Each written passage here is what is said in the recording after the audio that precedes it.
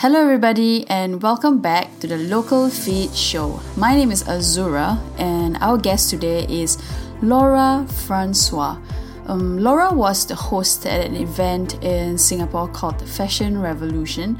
We briefly met, yet I could feel her good energy and she exudes so much good vibes. I'm not even kidding, she's a hugger. Love her. She not only is a TED Talk speaker, she also wears many hats on a mission to make the world a better place, and we truly love her for that. On this episode, we talk about what is sustainable fashion, the importance of human connection, the meaning of closing the loop, and how you as an individual matter to this universe. Before we jump right into it, remember, be bold and stay inspired. So, without further ado, here is Laura Francois.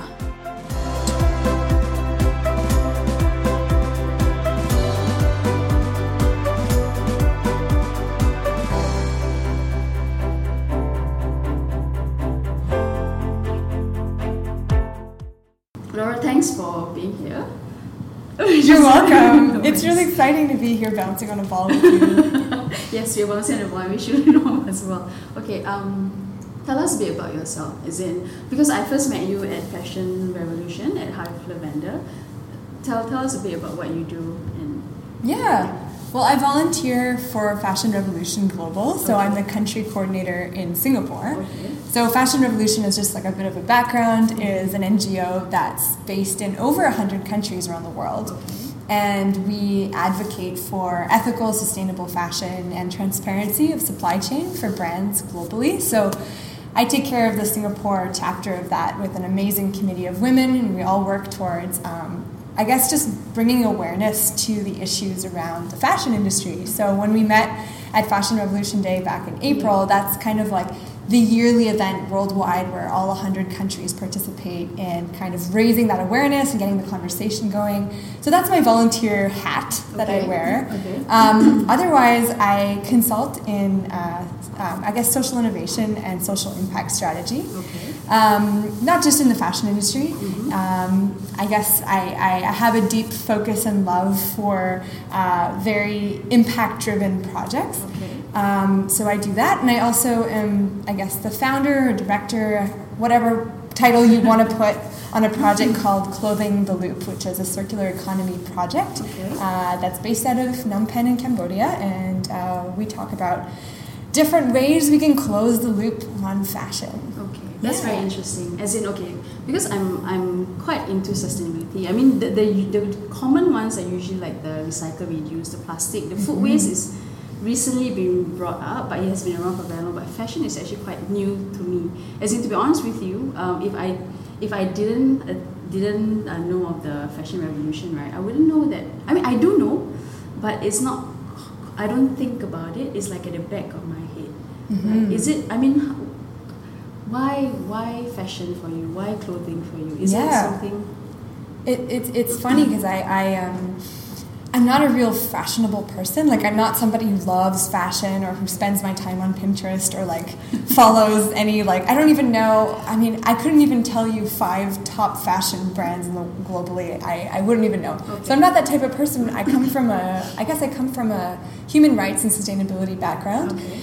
And so that link between that and fashion could feel and look kind of loose. Like, how does somebody who studied human rights go into fashion? Mm-hmm. But to me, when I was an undergrad and I was still studying, there was a lot of talk around plastics, of course, and we were talking a lot about, rights to clean water, things like that. And that's where I discovered something called systems thinking, which is thinking of things in a broader scope. And so when we talk about, for example, water and how every human should have access to clean water, well, when you break down that system and you look at it from a macro perspective, you realize that it is actually closely linked to a lot of the things that require water to be produced. And fashion, clothing is a huge one, and we underestimate how much, this is just an example for water, how much water requires to make and to dye all of the beautiful clothes that we love. And so all of a sudden I had this aha moment where I was like, oh my gosh, all of my shopping habits, it doesn't matter if I'm, majoring in human relations and sustainability and all of that, if I buy as much clothing as I'm buying, I'm actually I'm the biggest fraud ever, because it doesn't make sense. Like that is a link that we don't notice, but it's very, very closely tied. And that kind of started my journey in really wanting to talk about issues around the fashion industry. Labor rights, women's rights is a huge one for me personally. Is we forget that all of the clothing that we buy, I mean 80 to 90% of it is made by women. So there's a lot to be said in and around the fashion industry in the sustainability sphere, but also just in terms of the way we think of the people who make our clothes. And you're right, like not a lot of people don't realize this. It's not, don't worry, it's not, you're not the only one who didn't get the memo. Because I think one of the reasons why we have kind of a hard time ramping the momentum and getting people to talk about it is because fashion is really fabulous. It's like glossy magazine covers, runways, hip music. It's all about that feeling of like, yes, I want to be part of it. And to kind of turn that around and say there's this ugly side to it is really hard to talk about, because it requires you to break down all of the preconceived notions of what fashion is. Yes, and that's hard. Food is easier because there's not this like glamorous poster about food. It's less so. So I think that's why it's been a bit slower to get that word out about clothing, about fashion, about our habits.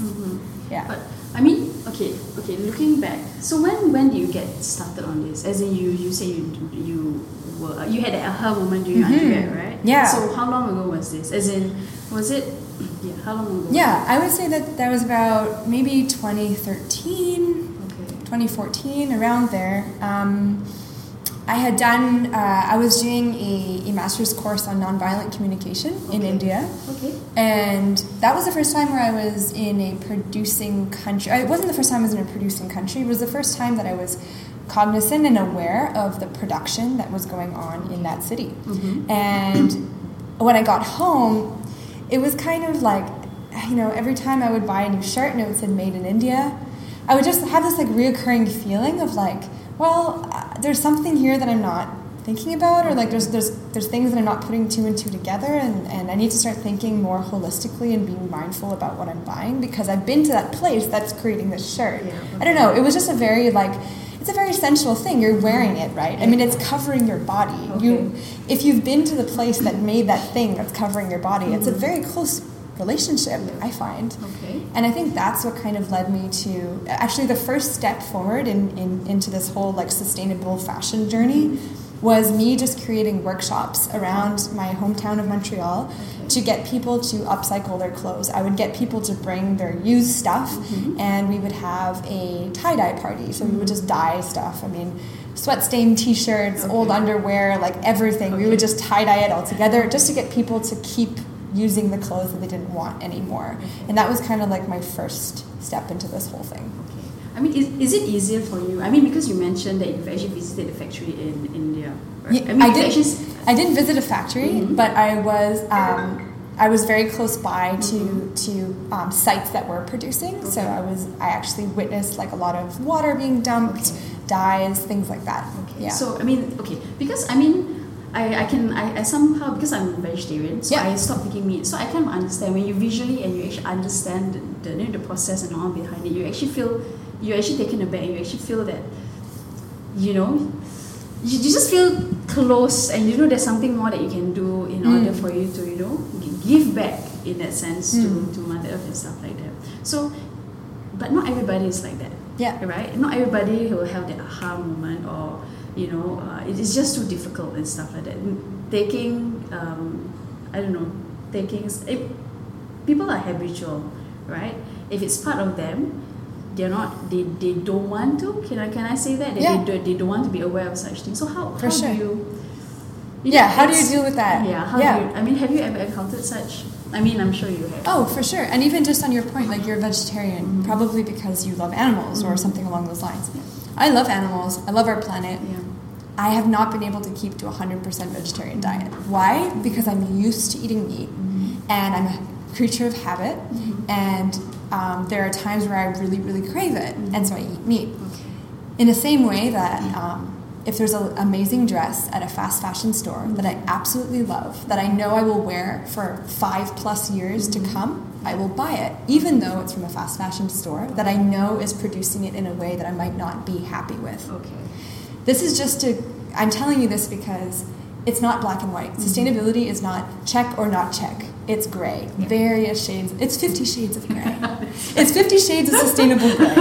And that's really, really important to keep in mind because, I mean, even if I were to convince you 100% that you should stop buying new clothes, the truth is, all the fast fashion brands are still going to keep producing, even though you, Azura, are not buying new clothes, right? That's just the reality. Yes. Really. So is it really about going hardcore? You know, I'm not gonna buy anything unless it's organic. I'm not gonna buy anything if it's fast fashion. Well, no, not necessarily, because it's much more about changing. It's a paradigm shift. It's not trying to fix the status quo. Like the system we're in just doesn't work. Yeah. So no matter how you tweak it, it's just not going to work. It's just going to keep going around and around. So we need to do an entire shift, and that requires all of us to think outside of the box. Okay. Maybe it's not just about not buying fast fashion. Maybe there's another way to think about this. Okay. It's going back to the drawing board, and that's why when I talk to people who are completely ignorant or who don't want to even think about it or don't think it's their responsibility, to me it's a good reminder that that's the majority of people. The majority of the people don't care. The majority of people won't do it unless it's easy, because as a race, we are very lazy. Humans are inherently very lazy. So until we come up with a solution that's really easy, like for example, if I told you 10 years ago that you'll be able to travel to, I don't know, Taiwan and stay at somebody's house, a random person's house, and pay them money instead of going to a hotel, you would have thought that I'm entirely insane, right? Yeah. And now we have Airbnb. Yeah. That completely reshifted the entire system of staying at hotels. Okay. The same thing has to happen with fashion. It's not that we need a new hotel. It's not that we need a new brand to save us all. We just need to reshift. Okay. Yeah, if that makes any sense. Yes, it makes perfect sense to me. Okay, I'm going to talk a bit about Unleash. I mean, because you participate in Unleash, but I'm going to go back a bit. I mean, just in case, because you mentioned fast fashion. Yeah. In case for people who don't know what fast fashion, if you can just share with us what is fast fashion. So to give a super brief, condensed history in Laura's words, back when our mums were buying clothes, or even our grandmas were buying clothes, they would maybe have maybe 6 outfits in their closets. And clothing brands and designers would produce 4 times a year. Spring, summer, winter, fall, right? They would have production cycles. Fast fashion is the new way of producing where there are, I think there's more than 36, don't quote me on this, but every 2 weeks they'll probably come up with a new design and release new products. So that means that in 2 weeks, a brand has to design, produce, and get that onto the shelves of stores worldwide. That's crazy. Like when you think about the fact that it might be designed in Oslo, produced in Cambodia, the fabric comes from China, and then it goes on the shelves in America, that is super fast. And so that requires a lot of energy, a lot of transportation, a lot of strategy around all of that. So that's fast fashion. It's all the stores that when you walk into it, if you notice new things and you were there 2 days ago, it's a fast fashion store. That's a good way to tell. Okay. Have you ever felt disheartened, or you felt like, fudge this? Like catch me every Saturday morning. That's usually when the week hits me and I'm like, fudge this, it's not worth it. But I think every single person who's ever made a change in the entire history of the universe has had a fudge this moment or has had it on a daily basis. So I don't think that that's something to be kind of disappointed that, I'm feeling this way.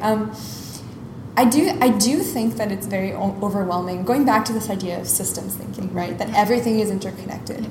That if we talk about food waste, very quickly we can talk about fashion. Very quickly we can talk about wastewater management, right? Like it's all in a giant system. So the good thing and the bad thing is that it's very overwhelming because everything is connected, and just because you fix, for example, if you dedicate your entire life to fixing the plastic straw crisis, if you go on vacation every month and take a flight, you are still wasting more than all of the straws that you are saving, right? When you talk about impact. So when you think of things that way, you go, oh my God, Like, what is life, right? What is the point? What is the point, right? There's so many of those moments. But at the same time, because everything's interconnected, think about it.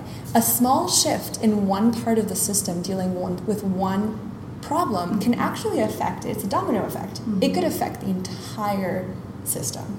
So just by changing one thing in one aspect. So when we're going to talk about Unleash and the Sustainable Development Goals, but those goals that were put out, There's gender equality, there's zero hunger, there's all these goals.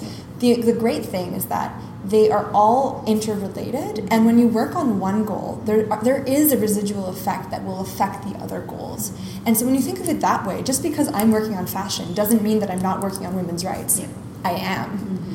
Even though it's not plastered on my forehead or on my LinkedIn, I am. Yes. And just as you are talking about, these topics with women and change makers, your ripple effect is much larger and long-standing than you might even imagine.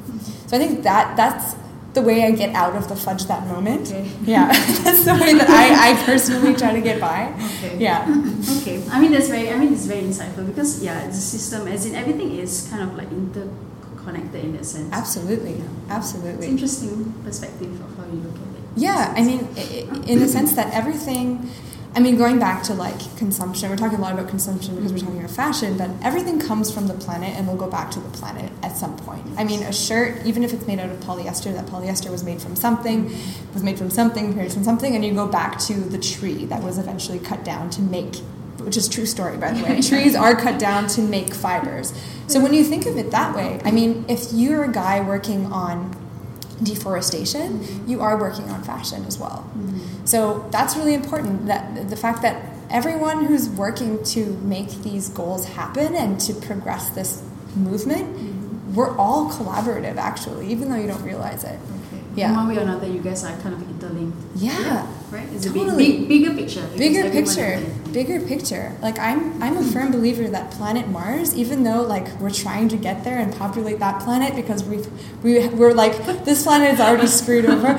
I don't believe that's true. So I think this interconnectedness and the fact that we are working together is really important. And we won't need Mars. We will not need Mars. We will not need Planet B. We'll just stick to Planet Mother Earth. Plan A. Yes.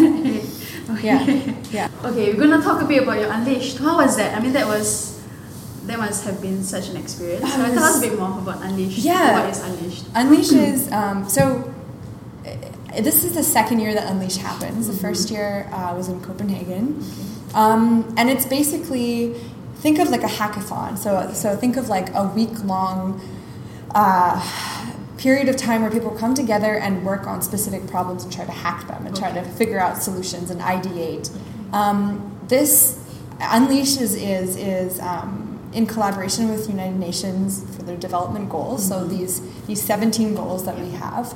Unleash brings together over 1,000 thought leaders and youth from around the world to gather around specific goals. So you choose your goal and you come together and you meet people from all over the place who are working on that goal in a different way than you are, and you come together and you try to hack a solution.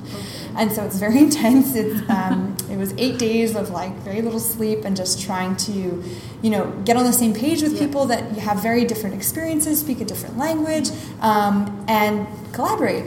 This whole idea of you can collaborate on a million different things when you're actually sitting down in a room together. And so Unleash happened in Singapore this year, which was really exciting. So Singapore was home to 1,000 people to come and talk about these goals. And my team was awesome, and we focused on the fashion industry. The fashion industry in China specifically. And we kind of hacked away a solution to the transparency of supply chain that's really needed. The reality of fashion today is that most brands don't know how and where their stuff is made. They know of the country. They're like, our stuff is made in China, but we don't really know which factory, or if we do, we don't really know how they produce. So our solution was in and around a way to help those brands figure that out so that they can mitigate environmental and social crises that happen in those factories. Sorry, I lost my thought. That's okay. I just vomited a whole bunch of information. So okay, going back to Unleash, right? So Yeah. So you mentioned that random strangers just come together. So okay, how do you know, are they going for the same goals, or you just No, it's so just like speed dating kind of thing? kind of. So it's really interesting. So what Unleash does is like once you've applied and you get in, you choose which goal that you want to work on. So it's typically a goal that you're already focused on. Okay. So mine was Sustainable Development Goal 12, which is about responsible supply chain and consumption. So I was paired with all kinds of people from around the world who also are focused on that goal, and then we form teams of 5 or 6. Okay. So that's kind of how it works, and the great thing is that you get to meet people who are working on other goals and kind of share resources as well. So for example, if you're working on responsible supply chain, but you're focused on maybe like water sanitation in the production of the stuff that we buy, you can go with the clean water SDG goal and kind of share ideas and like work on things together. So that's kind of how it works. Okay, it's interesting. And you mentioned earlier that you won. Yes. So what's that? Okay, so how's that? So what happens is there's kind of like there's like a gold and a silver medalist, I guess, from each SDG goal. Okay. We didn't win either of those, but we did have the opportunity to. We were approached by an incubator, like a accelerator in Singapore to take our idea forward. So for us, that's like winning. It's like we're able to keep working on this project. So that's really exciting for us. Okay, so can I just check? Okay, so your team members, are they local? No, not at all. We have a teammate in close to Guangzhou. We have one who's in San Francisco, another one in the Netherlands. So and they're going to be here? Hopefully they will be here joining me so we can work on this. Yeah, either way we're working on it with the power of the interwebs, but until the time that we can actually be in person again. So you're gonna be sticking around? I'll be sticking around. Yeah, they're not getting rid of me just yet. I'm still gonna be here. Isn't she amazing? Like, right? Guys, stop making me nervous. No, but okay. To be honest with you, I mean that's why. I mean, I'm very very blessed and grateful to have you here, because we were like, oh my god. It's like you do this. I know you do other things, right? But you also volunteer your time to actually do something that you believe in. Woman power. Okay. That was filmed, wasn't it? Sorry, that was filmed. I forgot the cameras were still on. It's okay. Don't worry. Okay.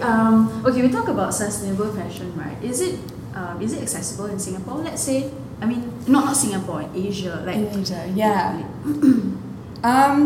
Okay, but for me to answer that question, it requires me to define sustainable fashion, right? And there's so many different ways you can think about this, right? Okay. Sorry, so I know it's okay. No. It's a really good question, because a lot of people ask me that. They're like, "Oh, I want to be more sustainable. Like, what do I do?" But I live in Asia. I'm Canadian, and me coming from Canada to live in Singapore. Was tough on that end, because there are a lot more options where I was living before. And what I mean by that is, to me, sustainable fashion was secondhand. To me, anything that was already produced is free for all for me. So what I was doing is I was shopping at thrift stores and pre-loved stores and secondhand places. And there are a lot of them back home. In Singapore, there are a few. There's New to You, there's a few around, Salvation Army, but I think what's different is that the mentality around pre-loved clothes is very, very different. It's less of like a treasure hunt and finding something cool and like vintage and like something that no one else has. Here, I think the trend is still to follow what the large fashion houses are doing and to follow those trends. That's not bad either. It's just a different style. And that just means that, unfortunately, a lot of the stuff in the secondhand market is not as interesting to the mass. That's one way of looking at secondhand. Sustainable fashion. Another way of looking at sustainable fashion is the brands that are doing a really incredible job at bringing together fashion products that are ethically sourced, that are made locally, and they have a hands-on view of who the people are who are making them, and also are really interested in using sustainable fabrics. Okay. The problem with that is sustainable is a spectrum, like we said. 50 Shades of Sustainable Gray. So when people are like, oh, well, what's like a sustainable fabric that I should be looking for? Well, there's a whole bunch. I mean, there's tencel, there's like bamboo, like there's a whole bunch of them. But the truth is, like, when I said before that everything comes from Mother Nature, it still comes from Mother Nature. Like, if you buy organic cotton, organic cotton still requires a shit ton of water. I don't know if I'm allowed to say shit. No, it's okay. Organic cotton requires a lot of water. Okay. And so for you to say, like, oh, I'm going to buy like 50 shirts that are from organic cotton, well, sorry, girl, like you're still using a lot of water by the creation of that shirt that you're buying. Okay. So sustainable, like I said, is a spectrum. So you have to think of it as like, yes, there are things that are better than others, and it's good and interesting to know what those things are. And they are accessible in Singapore. That's what I was going to mention. Okay. They are accessible. There's some local brands like the Source Collection or Essie, Zai. I mean, there's a whole bunch of brands that are doing a good job at making those things available. But they're few and far between, and fashion is something really difficult because it's personal, right? So if your style is to wear a black tee and pink pants, if you don't find an ethical fashion store that provides that, I'm sorry, but you're not going to want to buy a polka dot frilly dress, right? You don't seem like the type who would want to buy that. And so what are you going to do? You're going to sacrifice your own like feeling of well-being and feeling of self just to buy a sustainable dress? Well, no, because you're not going to like it. You're not going to wear it. So what's the point? Okay. So it's available, but I don't think it's available enough so that the mainstream feels like there's options for them that really reflect who they are, because that's what fashion's about, right? It's like reflecting who we are. And that's why this is so difficult, because unlike food, you don't judge me if I eat tomatoes versus like cabbage. You don't care. But if I wear purple frilly dress versus black t-shirt, it gives you a totally different impression of who I am. Okay. And that's why it's been so hard for people to kind of jump onto this whole movement, because there isn't that much out there in Southeast Asia, in Singapore, I would say. Okay. Yeah. I mean, does it go back to education in that sense to share? Because again, like I wouldn't know that, you know, sustainable fashion. I mean,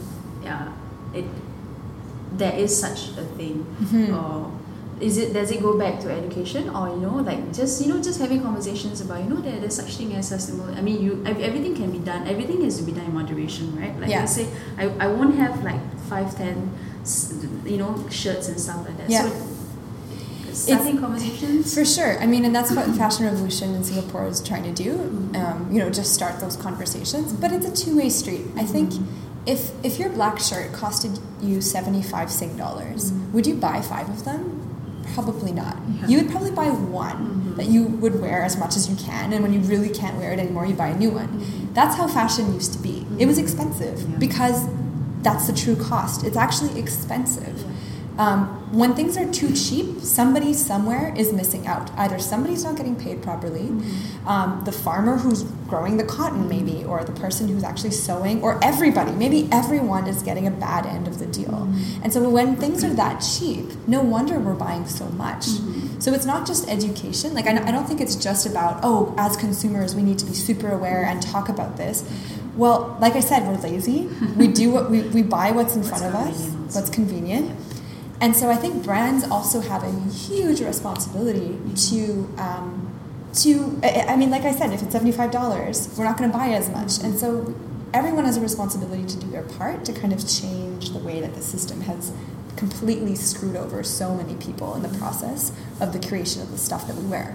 Okay. Yeah. But why though? As in, I know it's a very difficult question to answer, but why are like the companies and stuff making mass numbers of shirts that might not even, because like you mentioned, right, everything is seasonal, right, in fashion and stuff like that, right? As in, how can we as individuals, I mean, again,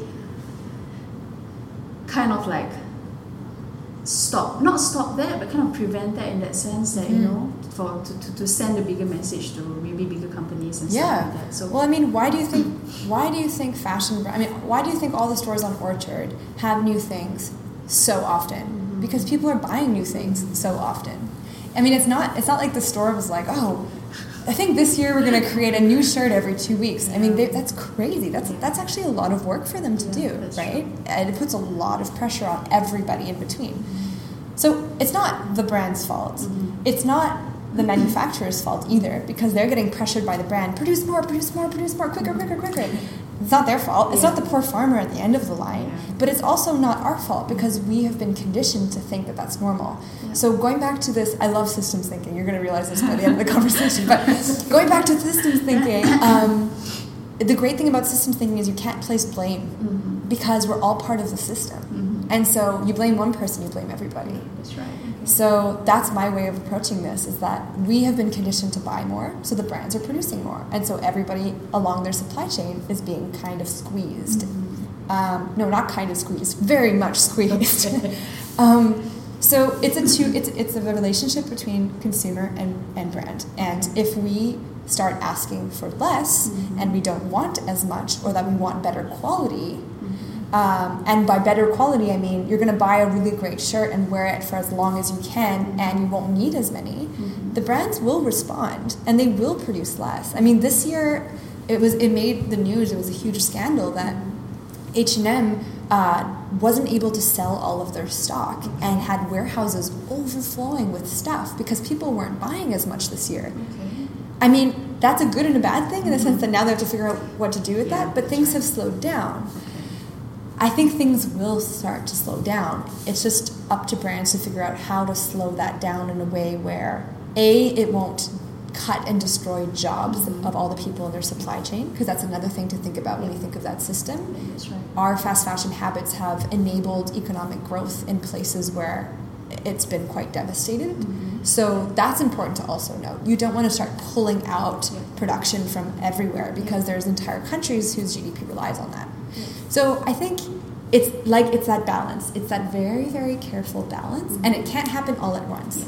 Still find a sweet spot, right? Sweet spot. That's the tough one, right? Yeah.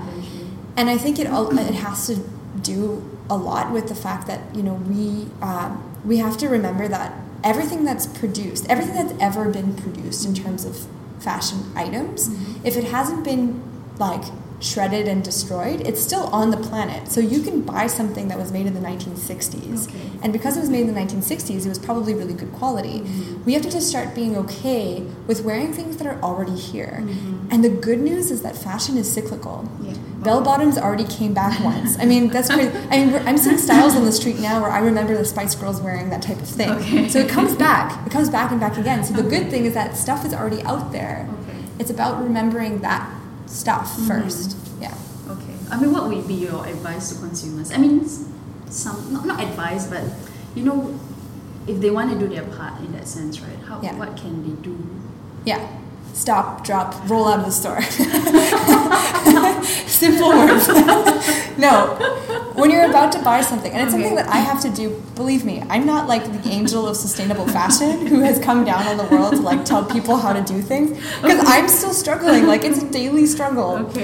I think when you're about to buy something, check where it's made. Not because that actually matters or will do anything, but if you know that something is made in Cambodia, Cambodia is not too far from Singapore. You can fly there cheap on Scoot. When you have a location in mind, all of a sudden mindfulness starts dripping in. You're looking at a shirt and you're going, oh, it's made in Cambodia. Okay, great. You've taken step one, you know where the thing is made. Second thing is, do you really, really need the shirt that was made in Cambodia? Like, do you really need it? Are you going to wear it more than 30 times? If you can't promise this shirt that was made in Cambodia that you won't be able to wear it 30 times, don't buy it. There is this rule that had been circulating around. I forget what the hashtag was. It was like 30 wears or something. But it's true. If you can guarantee you'll wear something at least 30 times, which doesn't even seem like a lot, that already can curb a huge amount of just general waste that will happen by you purchasing more stuff. So the simple advice is just ask yourself that before you buy it. It sounds really stupid and mundane, but we never stop to think about it. It's such an impulse thing. Fashion is so impulsive. Actually, it's true, right? I mean, when you go shopping, you don't even need it sometimes, right? You just think, oh, okay, this looks nice, and then you just pick it up and you just buy it, right? Well, it's just like telling somebody who's like trying to stop eating so much sugar in their lives. It's like you eat sugar. I mean, I eat it out of boredom. I eat it when I'm happy. I eat it when I'm like telling myself I did a good job today. Eat more sugar. Like, I don't know. Like, it's the same type of thing. Our brain just loves it. Our brain loves shopping. Our brain loves new things. So, but ask yourself that simple question. And Fashion Revolution has a really interesting campaign called Who Made My Clothes? Okay. Yeah. And all that is about is asking the brand, if you don't know who made that shirt, so let's say you're at Zara and you're looking at a shirt and you're going, okay, it doesn't say anywhere, like it just says Bangladesh, but it doesn't say anywhere about the human rights, the conditions of the factory on their website. There's nothing about all of that. Okay. Take a photo of yourself, a selfie with that shirt. Okay. Tag Zara and ask, hey Zara, hashtag who made my clothes. Okay. And what we've seen is actually this year, we had over 150 brands respond. These are big fast fashion brands, the one you would recognize off of Orchard. And they're responding because enough people are asking, and so they're being more conscious about telling consumers where things are from, how things were being made. And so it doesn't mean you can or can't buy it. It just means that if you're going to buy it, make sure that the brand knows that you're curious as a consumer, because they might start changing the way that they do their production. Okay, that's interesting. What's it called again? Who made my clothes? Who made my clothes? Yeah, okay. yeah. That's interesting.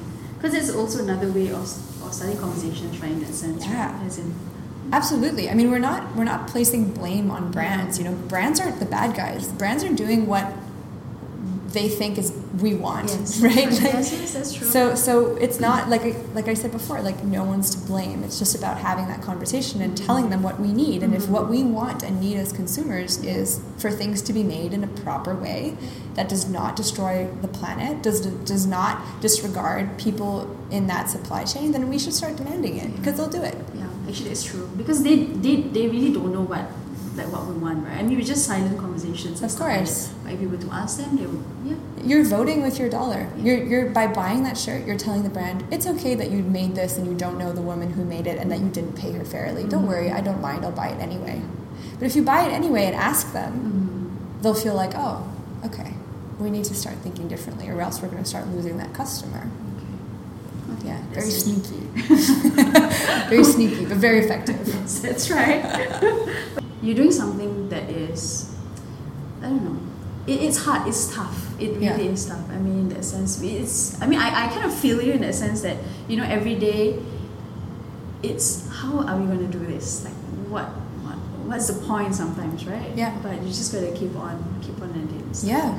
Yeah, it's, I think, like, it's funny because you realize that taking, like, you could just take a corporate job. Like, I always think, like, I could just take a random job and, like, do whatever, you know, like, there's nothing stopping me from just doing that. Yes, that's but right. Once you've felt that thing, that little hook, and you feel so deeply unhappy doing anything else because you feel like it's going against that thing, I almost am so grateful for that, because if not, I would have just given up, like, a long time ago and just done something else. Yeah. You know? Yeah. So in a way, like, it's a love-hate relationship with that thing. Yeah. So when you mentioned that, I kind of feel you in that sense. Like, like everyone else will say, you can just get a job. But the thing is, it just doesn't sit with you, right? It's like, you know, it bugs you. Yeah. Like, it bugs me if someone, little things in that sense that, but it's okay. Again, it's starting the conversation that will help and stuff like that. It's like planting seeds. It is planting seeds. It is planting seeds. Like, I have full confidence in this generation of people. Like, I'm not trying to, like, our generation is gonna, like, rock the boat, but I really feel like it's like we have no reason not to, because transparency, when you're talking about Instagram, right, like, it's all about, like, looking into somebody's life and having an inside scoop, right? And so just that fact means that there's no excuse for people to be transparent about a lot of other things as well. Because we love it. Our generation loves it. Like, we love the fact that it's, like, uncut and raw, like the real deal. Great. So ride that desire of wanting that into everything else. Because if not, there's the real danger of and there's even now there's that real danger of, like, Instagram feeling like the truth and brands using that to their advantage to cover up even more things. I mean, like, with the good, there's always the next bad. But I think just the fact that we thrive on that transparency means that businesses in every industry are going to have to really, really catch up to us, which is great. Which is great. Yeah. This is awesome. All right. I'm inspired. Okay, to the fun stuff. The Okay? fun stuff. Okay. No, okay, this is more like your personal thing. Okay, so I wanted to ask you, what's something that people don't know about you that you're really proud of? That I'm really proud of? Okay, little secret. Okay. That's not so secret It's anymore. not a secret anymore. When I listen to a song, Okay. I only need to listen to it maybe once, maybe twice to Okay. know all the lyrics. Seriously? Yeah, it's this weird thing Okay. where I'll just be like in the shower, like I can hear like a song in the background. I maybe heard it once, and I can just sing the whole thing, and I know all the lyrics.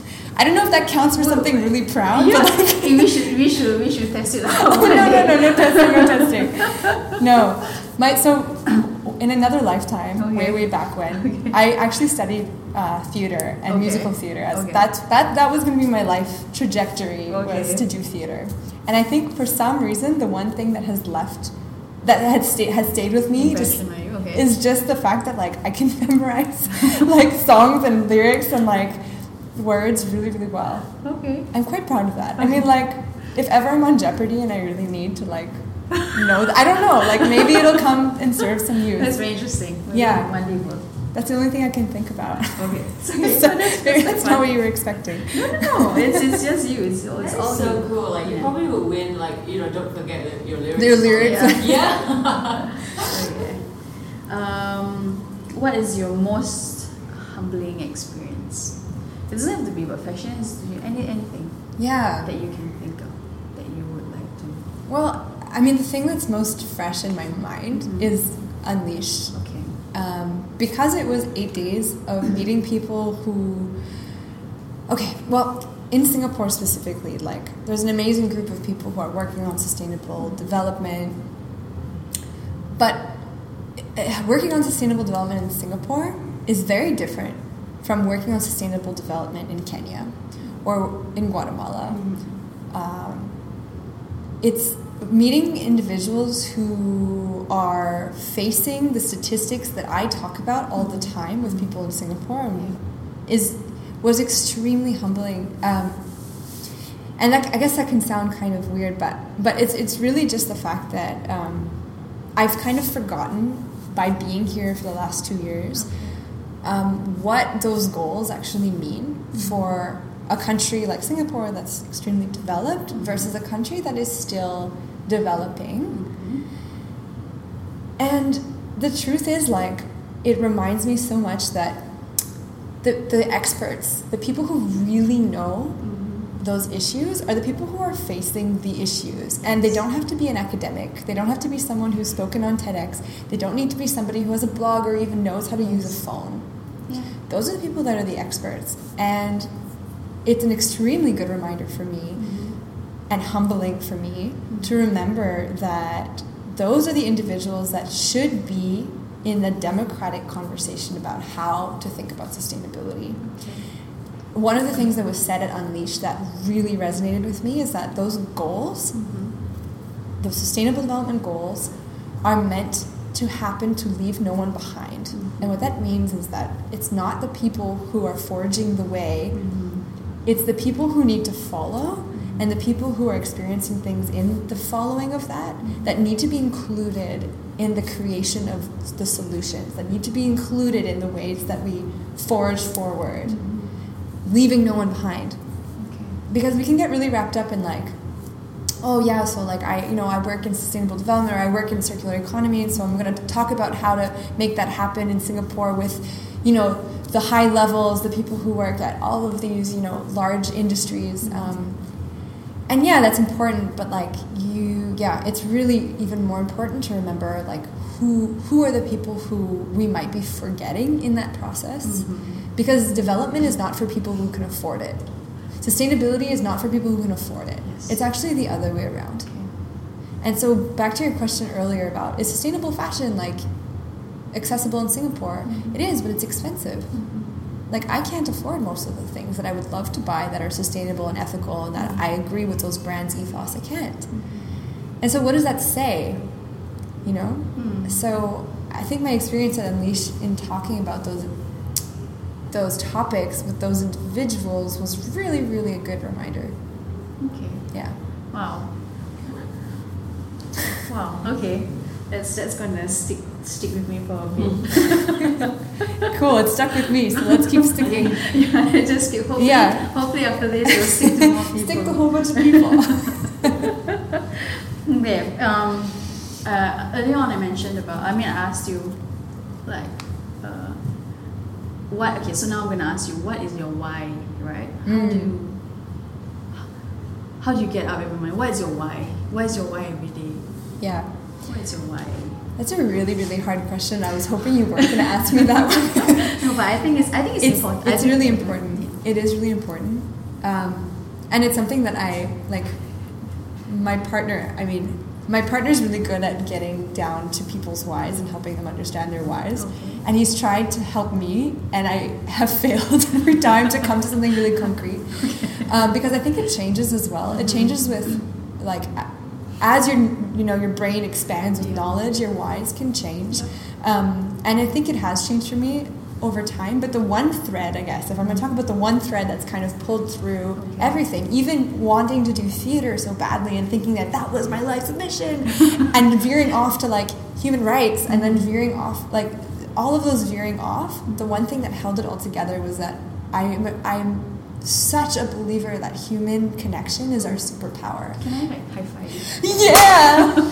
That is the superpower. Yeah, like when you feel there, right, yeah. like that, like warmth that we're generating, like that's our collective superpower. And so I don't know, like there's something about like, sustainability, for example, is not a planet thing. It's a human thing. It's not about it is about Mother Earth. But like, it's a lot more than just that. It's a human thing. It's about how we interact with the planet.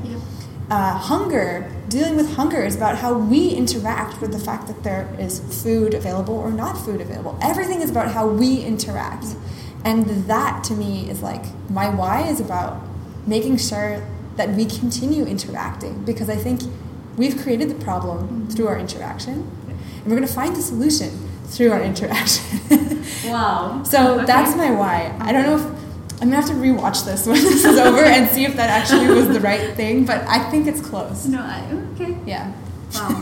That's a why. It's a very strong why, and I feel you. I feel you. You feel me? You feel the connection? Yeah, I do. I think Okay, that's good. one of the reason I really feel you. I felt you. Thank you. Okay.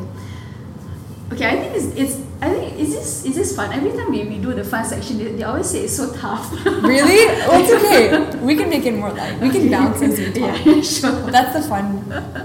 Okay, 3 truths or 3 lessons that you want to share with the women out there that's listening. 3 truths, 3 lessons. I think you just said the word truth. One of my truths is about the word truth, which is the fact that the truth is never the truth. Truth is objective. Like, somebody's truth doesn't mean that it's the truth, and just because you don't think it's the truth doesn't mean it's the truth. Truth. But it's something along the lines of, like, there is no right. And we're all trying to get better. Okay. Better is the key, not right. Okay. Truth is not the key. It's just somewhere closer to it. So truth is just the reality that you are living. And so going back to what I was just talking about with Unleash, it's like the people who are living a very different reality than I am or that you are have an element of truth that we might not recognize. And I think, like one of my biggest lessons in life in general is just the fact that, like, we always try to get it right, but it's not ever going to be right, because in somebody's mind it's never going to be right, and you can't please everybody, and that's something that's really hard for me. I don't know if it's me as a woman who's extremely empathetic and who's very sensitive to the world, and that feels like I'm one of those crier types that just feels like very emotional all the time. I'll be totally honest. And I think that has to do with me thinking that I need to be right, or I have to be good, or I have to, like, I'm an ethical fashion person. I can only buy ethical fashion. Oh my God, and I can't because it's too expensive, and now I'm wrong. Remembering that there's no right. It's just better. Just you getting better. I think that's one thing. Okay. Another thing is that, like, hugs should be like a necessity. Like, if you haven't hugged somebody today, go find somebody to hug. Okay. I'm just one of those people. Hugger. I'm a hugger, like, big time. And I think it really does something to your brain. Okay. When I first moved to Malaysia, I didn't know anybody. I moved on my own. And for, I think, about, like, 2 months, I didn't hug anybody. Okay. It was a very dark space. Okay. And I don't think anyone should ever be in that dark space. Okay. So definitely hug somebody at least once a day. Okay. Hug somebody at least once a day. Yeah. Okay. And I think another thing is what we kind of already talked about it, but I think another thing that's really a good lesson to me is that, like, we have the power to change things. We've created the problem, so we can change the problem. Like, we've created such a big problem, so many problems around the world, but it's if we as a human race got to that point, that's pretty powerful. So we have the same power to reverse those things. Yeah. And so don't think that it's impossible because we got there in the first place. Okay. So retracing our steps is not hard. We know what the way is. We paved that road. Yeah, that's right. So I think that's another thing is don't worry. It might sound really big, but it's really not because we got here. Yeah. Yeah. Okay, sorry. I wanted to ask you something. It's like some people. Sorry, some people think that that they're nobody and they want to do something, but they feel that they're nobody. I mean, what advice or what would you say? As in, because it's hard for them. That sense that, like, yeah. Do you eat? Sorry. I would ask that person. Oh, okay. Do you eat? Okay. Do you wear clothes? Okay. Do you drink water? Okay. Do you go to the washroom? You do. If you do all of those things, you're not nobody. Okay. Because you do all of those things, you are part of a larger system. Okay. And if you're part of that system, it means that you might be doing some harm to the planet, but it also means that you are part of the system so you can change the system. If you eat, you can choose what you want to eat. It doesn't mean you have to buy the super expensive tomatoes. It just means you can choose between the beef or the no beef. If you buy clothes, you can decide to ask your neighbor if they have any spare t-shirts before buying a new one. I mean, you are part of the solution just by eating, drinking, going to the washroom, all of that. You are not nobody at all. And if you think you are, please email me. I will love to have this conversation. Yes. Okay. 5 seconds fun. Okay, you have 5 seconds. I feel stressed already. Why? Okay, go. 5 seconds. Okay, I'm trying to see whether I should give you a tough one. Oh man, go easy on me. Okay, 5 seconds. What would you do? I mean, I don't know whether you would do theatre if you're not doing this. Okay. I don't know. Okay. What would you? What would I do if I wasn't doing this? 5 seconds. And when you mean by this, as in your, interviewing with you? No, interviewing with me as in the fashion. Okay. No. Okay, maybe no. That'll be too easy for you because I think you had this. You think I contemplate this too much? Every morning when I have a fudge this moment, I would be doing this instead. Yeah, that's probably true. Okay.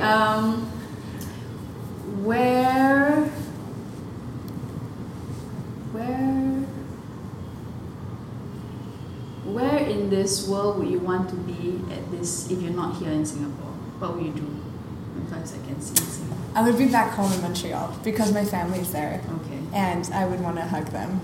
Do you miss Oh, them? all the time. Every day. Okay. I don't think there's a period. There might be periods of 1 hour that goes by where I don't think about them, but I think about them all the time. Okay. Yeah. When I talked about human connection, I learned that from my parents. They're the human connection type. Okay. So they're huggers too. Oh, yes. Oh, yes. Big time. And Skype does not do them justice. So I would be back in Montreal. Yeah. Okay. Is it hard for you to be here? I mean, doing the things that you feel very strongly about, and then I think there's a time and a place to do them, and I think that time is here and now for me, and it won't be like that forever. And I know that I kind of have like a timer on it, a personal timer. I'm just feeling like eventually I'm really, really going to miss them to the point where I'm not going to be able to do this anymore. But that's okay. Like it's one of those things where I know that it's worth it right now, and they remind me that it's worth it. If they didn't remind me, if my mom called me every day and like begged me to come home, I don't know if I could do it. But my mom calls me every day and goes, "Oh my God, this is awesome! I want to come. I want to do it with you and all of this. Also, can you come home?" but like not, the first thing she says is not that. I think that really helps. Okay, so they're super supportive of you. Yeah. That's nice. I'm very, very lucky in that way. Yeah. Aww. Okay. What is your definition of legacy? Legacy. Your legacy definition. I don't know what my legacy is, but I think legacy is just about like the small things that you do every day, like the hugging or like the things, those types of things. It's not the big, huge things, and I'm learning that more and more, that it's not about the big things. And yeah, the way I remember people and their legacies, I guess, is just in the conversations and the interactions and the way that they made me feel. That to me is like legacy. Okay. Yeah. I'm not good at remembering the really big things. I go to cocktail parties and I'm like, and what did you do again? what are you? Oh, you're Barack Obama. Oh, no, I'm kidding. I've never met him. But in the sense that, yeah, it's just the feeling I get from people. Okay. That feels legacy building. Okay. Yeah. Okay. Yeah. You're very heart, H-E-A-R-T person. Oh, I am, yes. Yeah. I wear it on my sleeve. I'm not wearing sleeves but I wear the heart on the sleeve. Yeah. Okay. That was fun. Those were fun questions. Yeah, but I think it's a bit tough because you really got to think about it in that sense, right? No one really think about it. Yeah. Okay. How can we support you? Where can we find you? Your Instagram, your Facebook, Twitter, or the projects that you're doing? I feel like I never jumped on the Twitter bandwagon, but so don't follow me on Twitter. I think the last tweet I did was like 2012 or something. So it's very embarrassing. You can follow me on Instagram. Okay. You can find me on LinkedIn. Okay. You can follow me on email. You can send me an email the good old-fashioned way. Okay. You could write me a letter. Okay. Email, Instagram. Okay. Any projects coming along that we can check out? Yeah. Well, you should check out Clothing the Loop. Clothing the Loop. Okay. Yeah. That's the project I did in Cambodia, where along with this fabulous artist, photographer guy named Von Wong, we built these huge installations made out of clothing. Okay. And they represent Mother Earth. Okay. And so hopefully there'll be more projects like that. So definitely check out Clothing the Loop. Clothing the Loop. Yeah. Okay. And if you're in Singapore and you want to collaborate on anything that has to do with anything like this, I'm an open book. So yeah. Okay. Yeah. Thank you, Laura. Thank you. Today was really amazing. I'm very grateful that we connected at the. Well, we didn't connect. We were just like, we want something, but yeah, something about you just. I'm really happy you followed up. Thank you. Thanks so much for having me, and thanks for your poignant questions. It was a nice reflection for me too. Okay. Yeah, it was really great. Thank you. Women Power Unite. Yeah.